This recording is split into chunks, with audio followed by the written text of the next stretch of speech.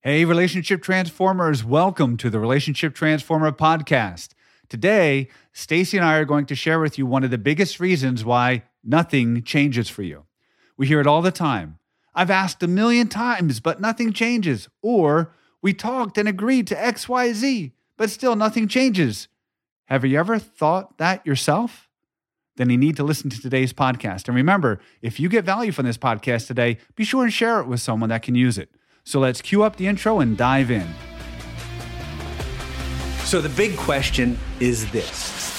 How is it possible that one person alone can transform any relationship, save their marriage, create their unshakable love and unleash passion, divorce-proof their family without needing their partner to get on board and do this with them, and yet still get to be happily, authentically you without compromise?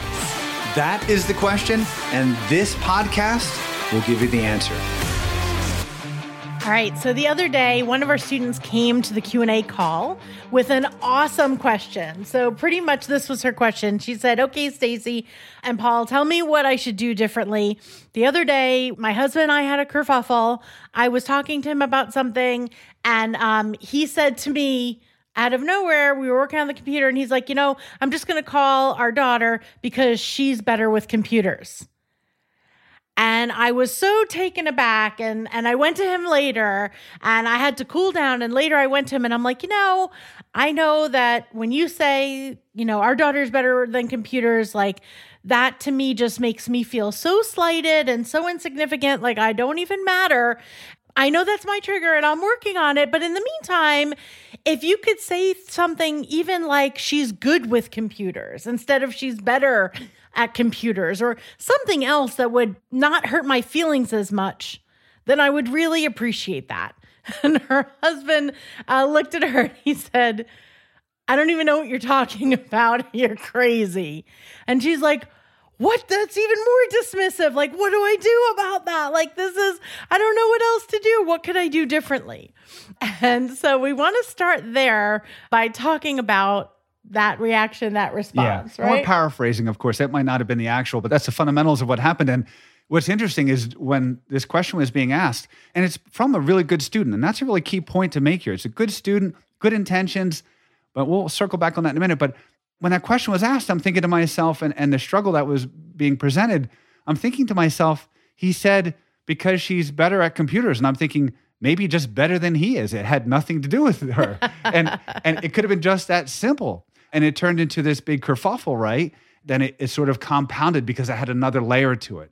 The meaning that she was giving it, that somehow he was making a judgment about her not being good enough. Yeah, and that's one of the key things about what we want to talk about today. So when this happened, she's a student who has a lot of knowledge. It's a student who's actually a great student. And there's probably like 10 layers I could see on this, 10 different angles at which this situation would not have led to a kerfuffle. And one of the biggest things that was probably in front of us was the masculine-feminine differences on this one. But this is a student who knew these things. Why did it turn into a kerfuffle if this student knew and has been aware of, let's say, 10 different angles at which this situation wouldn't have led to a kerfuffle, but it did? The root of that was something known as owning it. Owning what it is that you want to change. So here's the thing. If you want to change something, until you fully own it, until you own it at your core and realize no one's going to come fix this for me, and I choose to do whatever it takes to fix this, until you own it in that way, your situation probably isn't going to change. That's why nothing changes for you, right? Because there's an element of us wanting someone else to change to make us happy. And then we sit and we wait powerless for things to come around our way. And sometimes it even gets even more complicated, as we saw in this one. It wasn't for a lack of knowledge. It wasn't for a lack of good intention. It was for a lack of ownership of what was already known. And what that comes from is us waiting for someone or something outside of us to change in order to please our situation, our current blueprint, our current way of seeing the situation. And that leaves us powerless. That's why until you totally own whatever it is that you want to fix, it's not likely to change for you. So that's the key, really. At the root of this kerfuffle was not a lack of knowledge, not a lack of good intention. It was a lack of ownership. Owning the situation, meaning whatever happens that you don't like, recognizing that it was you who had the experience, recognizing it's you who needs to draw upon something else in order to fix the situation for yourself. Most people do not take personal ownership to the point of it even being uncomfortable, let alone hard. And yet, if you think about it, you're having repeated kerfuffles. There's something coming up over and over.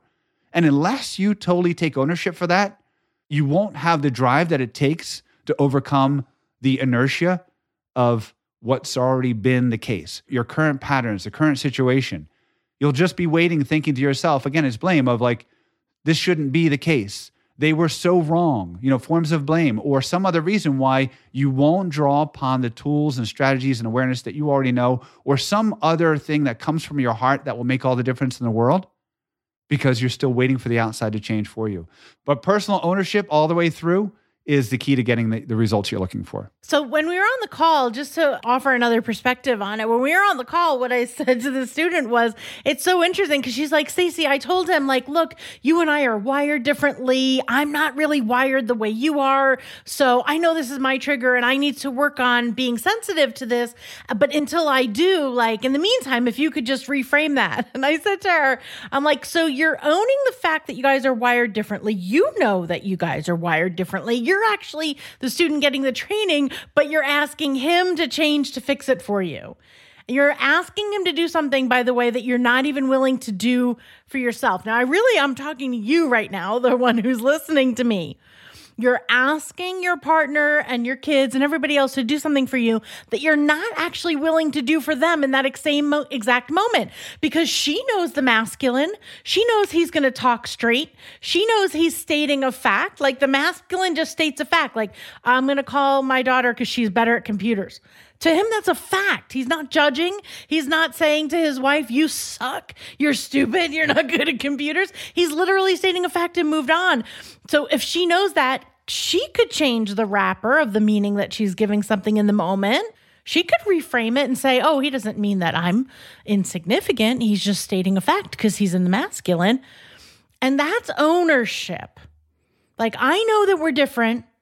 And instead of me pointing the finger now and saying, hey, I know we're different, so you change your wrapper for me, to take ownership is, I know we're different, so I'm going to reframe how I heard that. I'm going to reframe how I say something next. I'm going to do it because that's ownership. Meaning if I'm going to cut off all possibility of you doing anything to fix this, and I'm the only one who can, what would I do next? That is what happens when you truly own something. And of course, this student just laughed. She's like, oh my God, that's exactly what I'm doing. Thank you so much, right? Because she didn't even realize that she wasn't doing what she was asking her partner to do. But once she sees it, once you see it, you totally can.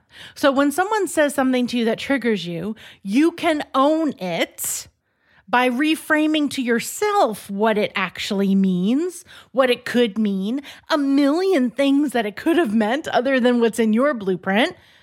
And when you speak towards someone else in a way that sometimes might trigger them, you could put your statements in a wrapper that are more conducive to how they're wired, right? To make it easier, more palatable, to make it clearer for them, to put it in a way that's going to be easier for them. It doesn't matter, incoming or outgoing, we can own our part, right? I know how Paul is wired as a masculine. So it's my responsibility to package how I speak to him in a way that's received well by the masculine that means what he thinks it means, not what I think it means, right? Because we kind of sometimes mean two different things. We say the same words, but it means something different to the masculine than the feminine. For instance, saying, my daughter's better at computers means to him as a masculine, I'm just stating a fact. Like Paul said, he might have meant better than me, right? He's saying, my daughter's better than I am at computers. I'm going to call her. Whereas she was perceiving it as, my daughter's better at computers than you, and I'm fed up with you, and you are not smart enough to do this with me, and so I'm going to go call my daughter. There's so much that people perceive through their blueprint. I was actually just teaching this to our You leadership team this morning, that everybody sees the world through their own lens. Everybody sees the world through their own blueprint. And what I was teaching our students this morning was, if you think of, like, sometimes you can put on those red lens glasses, or you could put on glasses with yellow tinted lenses or glasses with blue tinted lenses. And when you do, the whole world changes according to the color of the lens that you're wearing.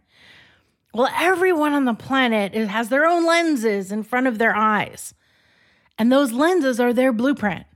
The meanings they give to things, the emotions that they go to, how they hear things. People hear what they want to hear. People see what they want to see.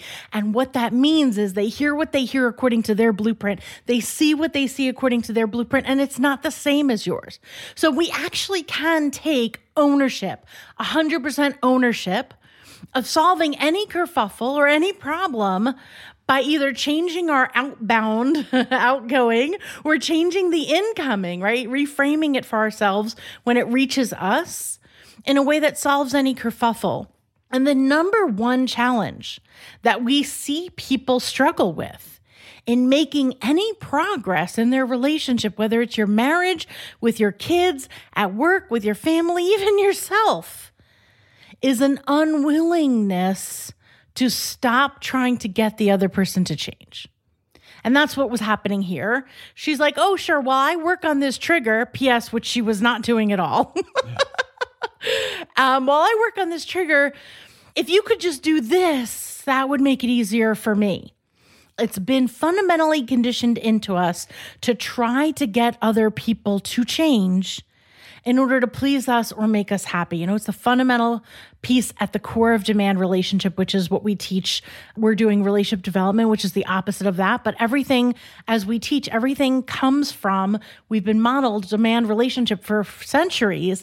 And at the core of demand relationship is wanting other people to change.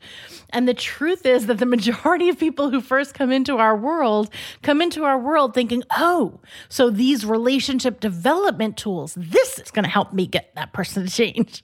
Oh, so nothing else worked, but you're going to tell me how to get my husband to listen, right? Nothing else worked, but you're going to tell me how to get us to stop fighting. You're going to tell me how to get my kids to stop fighting with each other. You're going to tell me how to get my kids to listen.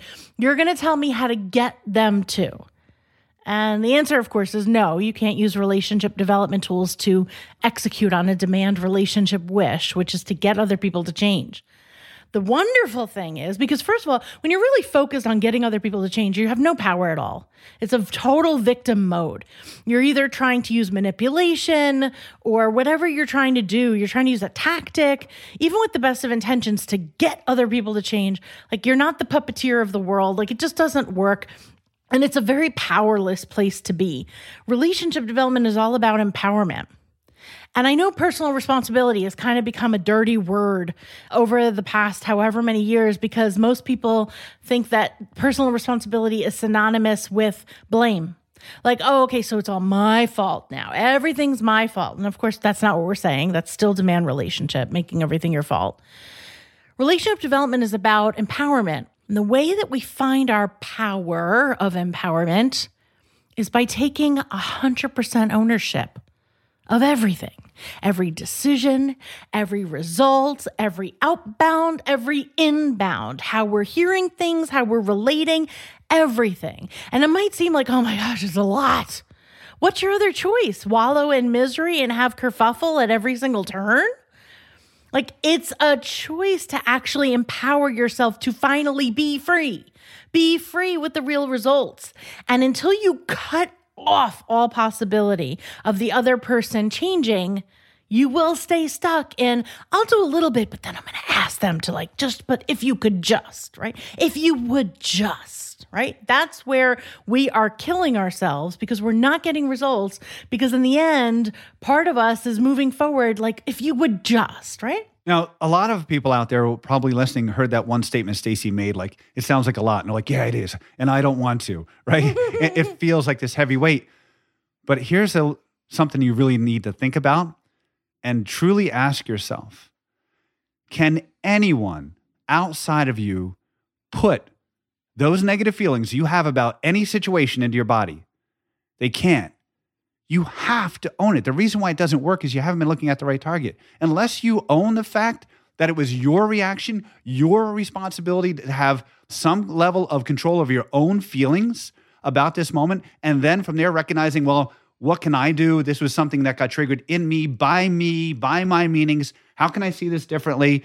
Unless you're asking the right questions, you're never going to be successful. Amen. So again, it comes down to the theme of this whole question really is, if you had total ownership of that, if you took that personal responsibility of that, you've already cut off half the battle, because you're actually focusing for the first time now on where the real efforts are going to pay off, where you can really make a difference. Yes. That's the whole power of it. So here's the thing. When you refuse, and I know none of us, we've been so conditioned. I don't want anything to be my fault. I don't want to be wrong. I don't want anything to be my fault. And I'm constantly very, very aware of how everybody else is wrong. It's everybody else's fault. Seems like everybody else is wrong all the time, in fact. I get it. I totally get it. Look, I was there. Paul was there. That's how we've been conditioned to see the world. Like really all the way back to I'm 2 years old and I'm with my brother or sister and something breaks and mom turns around and says, who did that? And we point our fingers at each other like, I didn't do it, right? The teacher turns around in class and says, who threw that? And everybody points their fingers in other directions. It wasn't me, right? Like, so we've been conditioned for a really, really long time to find a way for nothing to be our fault. But the problem is we're robbing ourselves of all of our power, because if nothing's our fault, then what power do we actually have? Sit with that. Let that sink in. Yeah. Absolutely. If nothing's our fault, what power do we actually have? And even if you struggle with the word fault, again, responsibility, ownership, just take ownership. If nothing's your fault, that means everybody else is making things happen and you're making nothing happen. Like, really just stay with that for a second. Who's powerful in the nothing's my fault? Where's your power? What are you creating? What are you making happen if nothing's your fault? And yes, now go from demand relationship to relationship development. Stop saying the word fault. Start saying the word responsibility. Everything is my responsibility. Just like in that clip that we always share from Will Smith, my life, my happiness is my responsibility and my responsibility alone. And that is the truth. And that's where all your power lies. And so when you take this point of owning it, everything changes. When you look at a kerfuffle that you're having and you're so sure, like, oh my gosh, if they would just. All right, now stop. Let's say it's 1,000% impossible. I'm just going to wave a magic wand. 1,000% impossible. They can't change it all. How are you going to solve it? Now we're getting somewhere. Now you're finding your power. You can't control other people, but you absolutely can shift how you're showing up in a way that changes how they react to you and get the result that you want, which is exactly what we help this student do, of course. Shift how she's showing up, change how she's hearing from her partner's blueprint, and resolve the entire kerfuffle, no more pain, right? She is the only one shifting, and he's shifting in response to her. But none of that would happen if we're constantly focused on the other person and how we want them to change. We want them to change. We want them to change. Nobody changes because you want them to change. You change. You shift. Do what you're asking. You're not even willing to do what you're asking them to do. Once you demonstrate that you're willing to do what you're asking them to do, you're shifting, not to please them, but to be more effective, then they will shift in response to you. And that is the difference. But until you literally cut off all of their possibilities and own it, it can't change. Yeah. So we're going to need some action steps for today. So first action step of what you can start doing now. Number 1, reflect. What is a consistent kerfuffle that you have with your partner or in your home? Number 2, be honest. How would you like for them to just change so it can be fixed? Are you looking for that? Number 3, take action. Get to the place where you can take absolute total ownership of fixing it without needing them to do anything. And if you need our help, do something. Get into the Boost, the 14dayboost.com or one of our other programs. Number 4, repeat, like rinse and repeat, right? Do this for all your kerfuffles. Pick one, start with that, rinse and repeat, and do it again. All right, awesome. Yeah, if you want to get into our 14-day boost program, go to 14dayboost.com. That's the number 4dayboost.com to see when the next boost is and get on into it so that you can get these tools and strategies. If you love this podcast, please take a screenshot of your phone and share it. Until next time, remember, together, we are changing the way relationship is done. Hey, would you like to get big results in your relationships in just 10 seconds a day? If so, then subscribe to our daily inspiration for relationship transformers, or The Dirt, at martinopodcast.com/dirt.